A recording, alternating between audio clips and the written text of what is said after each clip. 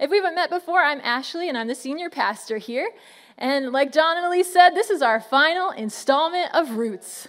Man, I love what God has been doing through this series. Can we just give it up for Jesus? Come on.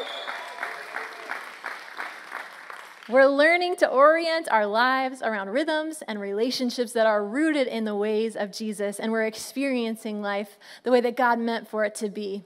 And today's message is called Spiritual Health. Tell the person next to you, spiritual health. And tell them, you look good.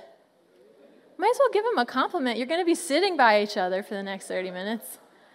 Last week we talked about how we are three-part beings. We're a spirit who lives in a body, and we have a soul.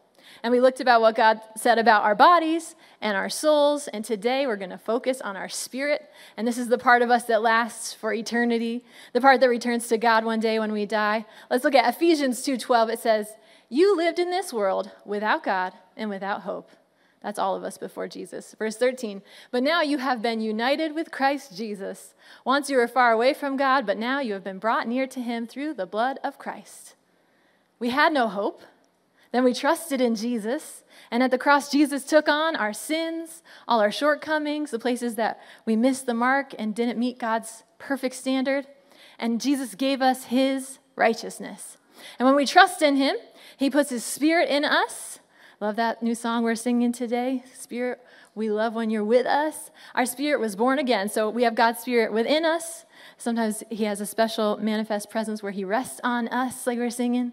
1 Corinthians 6:17 says, "The one who joins himself to the Lord is one spirit with him." So when you trust in Jesus, you are one spirit with him. I love it. It's so exciting. And that word there, joined together, it really means to cement together. So, there's no unconnecting you and Jesus and his spirit. We're cemented. So we have Jesus' spirit in us, and then Colossians 3:3 says, "Your life is hidden with Christ in God." So Jesus is in us, and we're hidden with Jesus in God. Jesus sums it up like this, John 14:20. "I am in my Father, and you are in me, and I am in you." I am in you, you are in me, we're in the Father. Are you getting confused yet? So here's what it looks like. These are not to scale. This is the Holy Spirit, me, Jesus, and God is the big bag. So the Holy Spirit, when we trust in Jesus, our spirit wakes up. The Holy Spirit is in us. So cool. I know you see us, but the Holy Spirit's in us. And, he gives us fruits of love, joy, peace, patience, kindness, gentleness, self-control. He's in us. And then we are in Jesus. So really, when you look at us, you actually see Jesus in us, right?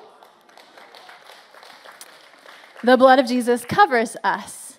He gives us credit for his righteousness. And in Jesus, all of God's promises are yes and amen.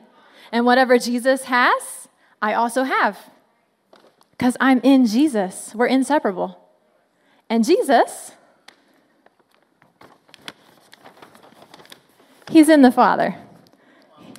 He just fell over sideways in there, but he's in the Father. Yeah, our lives are hidden with Christ in God, and nothing can separate us from the love of God. Psalms say that God is a shield around us. We're hidden in God. We're in Jesus, and we have his spirit in us. And our spiritual health is not about trying to get closer to Jesus. We're already in him.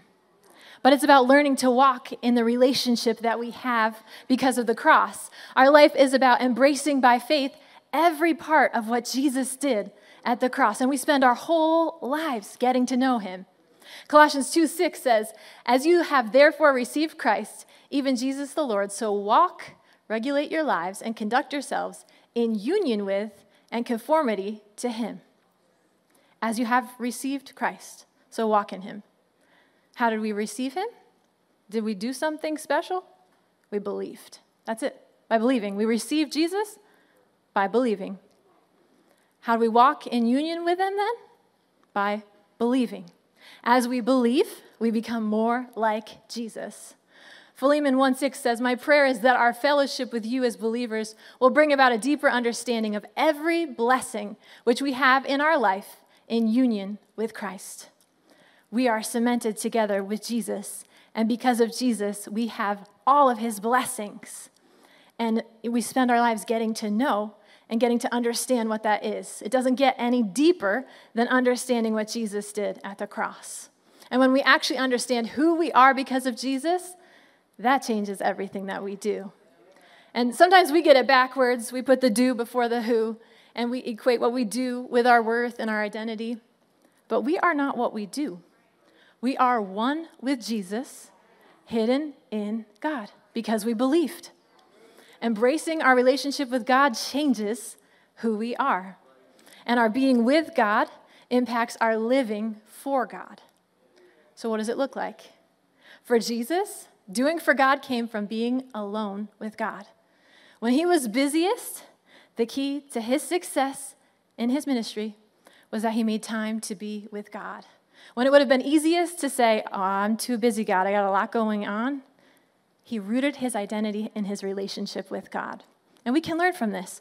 Luke 5:15 says, now more than ever, the word about Jesus spread abroad. Many crowds would gather to hear him and to be cured of their diseases, but he would withdraw to deserted places and pray.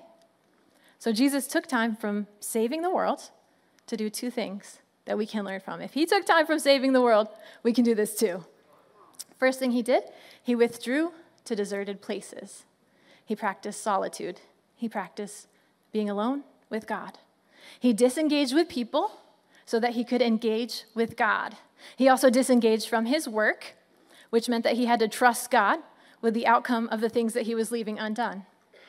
Jesus, the Savior of the world, fully God and fully man, he embraced his humanity and his need to be with God in order to have something to give away to other people. And we have the same need. Isaiah 26:9 says, my soul yearns for you in the night. In the morning, my spirit longs for you. We were created to have a relationship with God. And our soul and our spirit, they want to be present with him. And sometimes we don't realize it. We feel like we're searching for something, or we feel stressed, or we feel unsatisfied. That's that longing to be with God. We were created to have a relationship with him. We want to be present with him. So Jesus took time for solitude, and the second thing he did was to pray. And this was a regular rhythm that he made in his life. And we see it again, Mark 1:35. Very early in the morning, while it was still dark, Jesus got up, left the house, and went off to a solitary place where he prayed. This is a rhythm available to us. Whether it's a few minutes in the morning, whether it's walking on your lunch break and talking to God, whether it's in the evening, or a combination of all those things. Set aside time to encounter God and open up your life to him. Not to check a box, not to throw up some prayer requests, but to experience his love, to explore the dimensions of his love, to enjoy it the way you enjoy a sunset, to enjoy him, to appreciate him the way you appreciate fine art, to embrace who you are in Jesus. Just like we have different types of silence with our loved ones, we can experience God in moments of silence too. I think about the hard times in my life when my husband and I would sit in silence, after the loss of a job and just be present with each other. Or the good times, when we had our first child and we just sat there staring at her in silence, like, this is such a good moment. Our society is more overstimulated than ever before in history. Our minds are bombarded with tasks and relationships and good things and distractions. Maybe you're thinking about all the things you need to do after church today, feeling a little distracted right now. When we don't give ourselves a chance to recover, to get away with God, we feel exhausted. We feel overwhelmed. We have trouble focusing. Overstimulation impacts our ability to learn, to have quality relationships, and it affects our emotional well-being. Jesus says in Matthew 11:29, get away with me and you'll recover your life. I'll show you how to take a real rest. Walk with me and work with me. Watch how I do it. Learn the unforced rhythms of grace. I won't lay anything heavy or ill-fitting on you. Keep company with me, and you'll learn to live freely and lightly. Just like Jesus got away to pray, he invites us to get away and to learn his rhythms. That's what we've been doing this whole series, to experience the free and light life we were created for. So practically, what does it look like? One framework that I use is called Lectio Divina. It looks at God's word not as a text to be studied, but as the living word of God. And this is just a process. Maybe you do something else, but when someone taught this to me, I was like, this is so helpful to me in my walk with God. And so I hope it's helpful to you as well. This is where we let go of our own agendas and we open up our lives to what God wants to say to us, because he's speaking. Sometimes we're just not listening. Hebrews 4:12 says, "Indeed, the word of God is living and active, sharper than any two-edged sword, piercing until it divides soul from spirit, joints from marrow, able to judge the thoughts and intentions of the heart." God's word helps us to know our hearts. It helps us to discern our motives. It gives us clarity. It gives us direction. Reading scripture is a great place to just start your time with God. So you get alone in solitude, and then you start reading his word. That's step one. It's called Lectio, just reading his word. How do we decide what to read? It's different in different seasons. Sometimes I'll be driving and God will bring a sentence to my mind, a word of scripture that I need to look up, and then I'll read the context around that. I'll meditate on those things that he's saying to me in that moment. Other times it looks like maybe something from Sunday's message where it's like, oh, that's awesome. I need to study that more this week. I need to get that in me because, yeah, I'm excited about it, but it's not in me yet. Or maybe I just Google something because I got things going on in my life and I need God's guidance and I don't know exactly where to look in the Bible. I Google it. It's not that scientific or spiritual, just use Google. If you need a Bible, a great place to start is by downloading the free YouVersion app on your phone. It's got all kinds of different translations. I like to read the Message version because it's the most conversational as far as the way we speak today. And then I also read the NRSV, which is the most accurate translation to the original languages. When we read, it's not like reading homework, like, got to get this done, check, get on with my day. It's like, no. What is God saying to me? It's slow reading. It's attentive reading. It's meditation. That's the second step. I know we get weirded out by the word meditation, but listen, it was God's before it was anybody else's. Meditation. So step 2 is meditatio. Meditatio. The Bible says that joyful people, in Psalm 1:2, delight in the law of the Lord, meditating on it day and night. They're like trees planted along the riverbank, bearing fruit in each season. Their leaves never wither, and they prosper in all that they do. When we meditate on what God says, when we have our roots in his word, the word that existed from the beginning, the word that was with God and was God, when we delight in his word, we are like trees on a riverbank. They always have water to source from. They always have fresh water. They're always thriving. Doesn't matter the season. It's our source and our sustenance. It's called our daily bread. And when we meditate on it, we're understanding our relationship, our union with Jesus. We're being fueled by his truth. His word takes root in our lives, and it produces fruit, like that verse promises. It changes us. It changes our mindsets. It changes our identity. It changes our coping mechanisms, our reality. Isaiah 55:11 says, "I send out my word, and it always produces fruit." Isn't that so cool? We can sit down and read the Bible, and it will always produce fruit. What else do we do during the day that always produces fruit, that's guaranteed 100% success rate? I don't know. I send out my word, and it always produces fruit.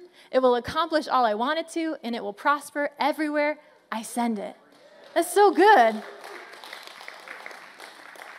So we meditate on God's word. We get it in our being. We pore over the words on the pages, like when you get an exciting email from your boss at work and they're just telling you, like, you got a promotion, or you get a text from someone you love who's encouraging you, and you show it to all your girlfriends or all your guy friends. You're like, this is so exciting, and you think about the words of it throughout the day. I was so excited this week. I was reading something about Elisha, and I just had to share it with our staff because I'm like, it's jumping off the pages at me. Come on. I love what God is saying. And it's the same with his word. When we're reading it, it's alive. It's living and active. Let it speak to you. As you read, focus on the word or phrase that the Spirit is saying to you in the moment. And say, God, what do you want me to get from this? What are you trying to show me? And then the third step is oratio, which is prayer. Oratio, just prayer. Speaking to God from your heart. Whether it's out loud or in a journal, it's responding to what he's saying to you. Maybe it's just a few sentences. Or maybe it's a whole gush of things that are just coming out of you that you want to talk to God about. The last step is contemplatio. Contemplatio. It just means contemplation.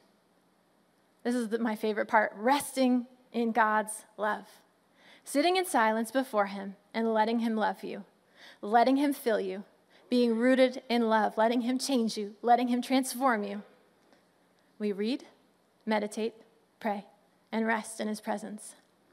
It's so normal in our culture to be full of distractions, to be full of worries and plans, that our inner world is just jam-packed and there's no room for God to fill us. When we do this, we make space for God through solitude and silence. You know, our ability to be silent with someone is largely dependent upon our relationship with them. When you go out to eat with somebody that you just met, you probably feel the need to keep the conversation going. You know, there's an awkward silence and you're like, let me ask you another question. Make sure that there's no dead space in our conversation. But the more familiar you are with someone, the more you can just rest in their presence. My husband and I have been married for 15 years, and when we started dating in high school, all we did was talk for hours, you know. Back in the days when you had corded phones, yep. Talk for hours. You hang up first. No, you. And then we would write each other love notes. We have a picture. I saved all the love notes my husband gave to me. I think we have a picture. We don't have a picture. We'll have it for our next experience. Watch it online if you want to see the picture. So I still keep all the notes he wrote to me. There's so many words. We had so many words to say that phone calls weren't enough. You know, you got to write notes too. Now, 20 years later, there are times when we talk a lot, and then there are times when we just sit and enjoy each other's company, and we don't have to talk. On long car rides, when we're just enjoying the scenery, or when we're on a walk, we're just resting and enjoying life together. In the same way, we can rest before God. Psalm 46:10 says, "Be still and know that I am God." I love this verse. Be still in the original Hebrew means relax. Relax and know that I am God. Allow yourself to relax and know how much God loves you. Be still and know God. Not to produce or achieve or try to impress God, simply know God and let him love you. Not trying to hide or cover, but letting your soul and your spirit be naked before him. Let him see you for who you are, to know his love and be known by him. We talked about this in depth at Impact Night this week. Give me a shout if you were there. Come on. Ephesians 3:17 says, "I pray that you, being rooted and established in love, may have power, together with all the Lord's holy people, to grasp how wide and how long and how high and how deep is the love of Christ, and to know that this love surpasses all knowledge, that you may be filled to the measure of all the fullness of God." We put our roots in love. We put our roots in God, who is love itself, and when we're rooted in him, we begin to discover the heights of his love, the depths of his love, and to know a love that's beyond all knowledge, to know a love we can't even really fully know until eternity, that fills us up and makes us whole. And the word here, know, it talks about personally experiencing his love. It's an intimate level of knowledge. And as we're connected to his love, as we rest in his love changes us like nothing else can. Under the old covenant, the way we related to God was we were commanded to love him. But in the new covenant, because of Jesus, we simply remain in his love. We put down roots in his love. We explore his love.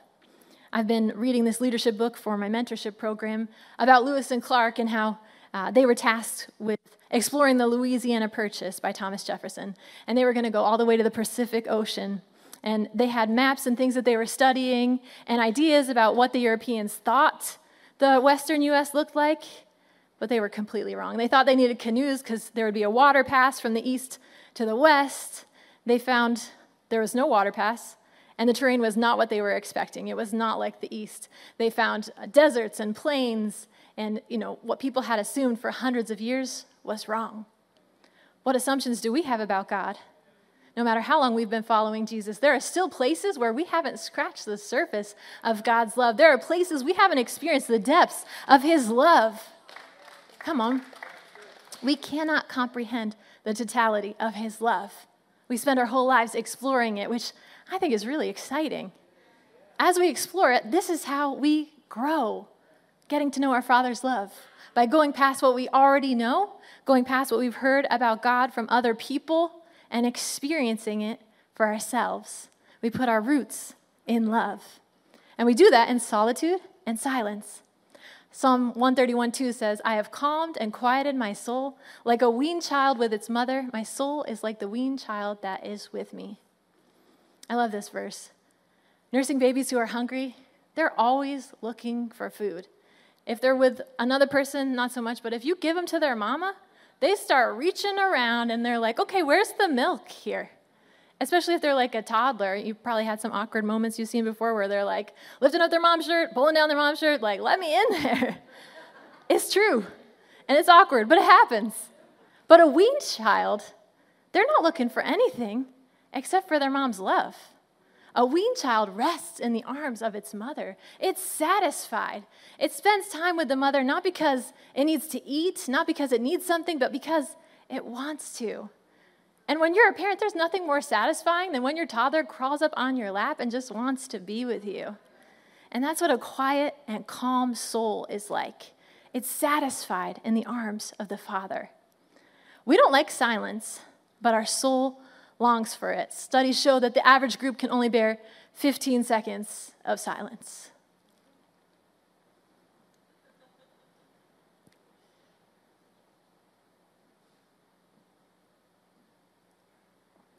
That was 10 seconds. Are you guys okay? That was really hard. We don't like silence because we're afraid of our own thoughts or things we might discover or things that we don't ever stop to think about. But Jesus doesn't judge who we are in the silence. He wants you to talk to him about your thoughts. He wants you to know you're not alone. He wants to be with you in the silence. In the silence, we allow God to transform us. In the silence, we open up ourselves to him speaking. In the silence, we let go of our agendas and we surrender to his will. Silence creates space for God to speak.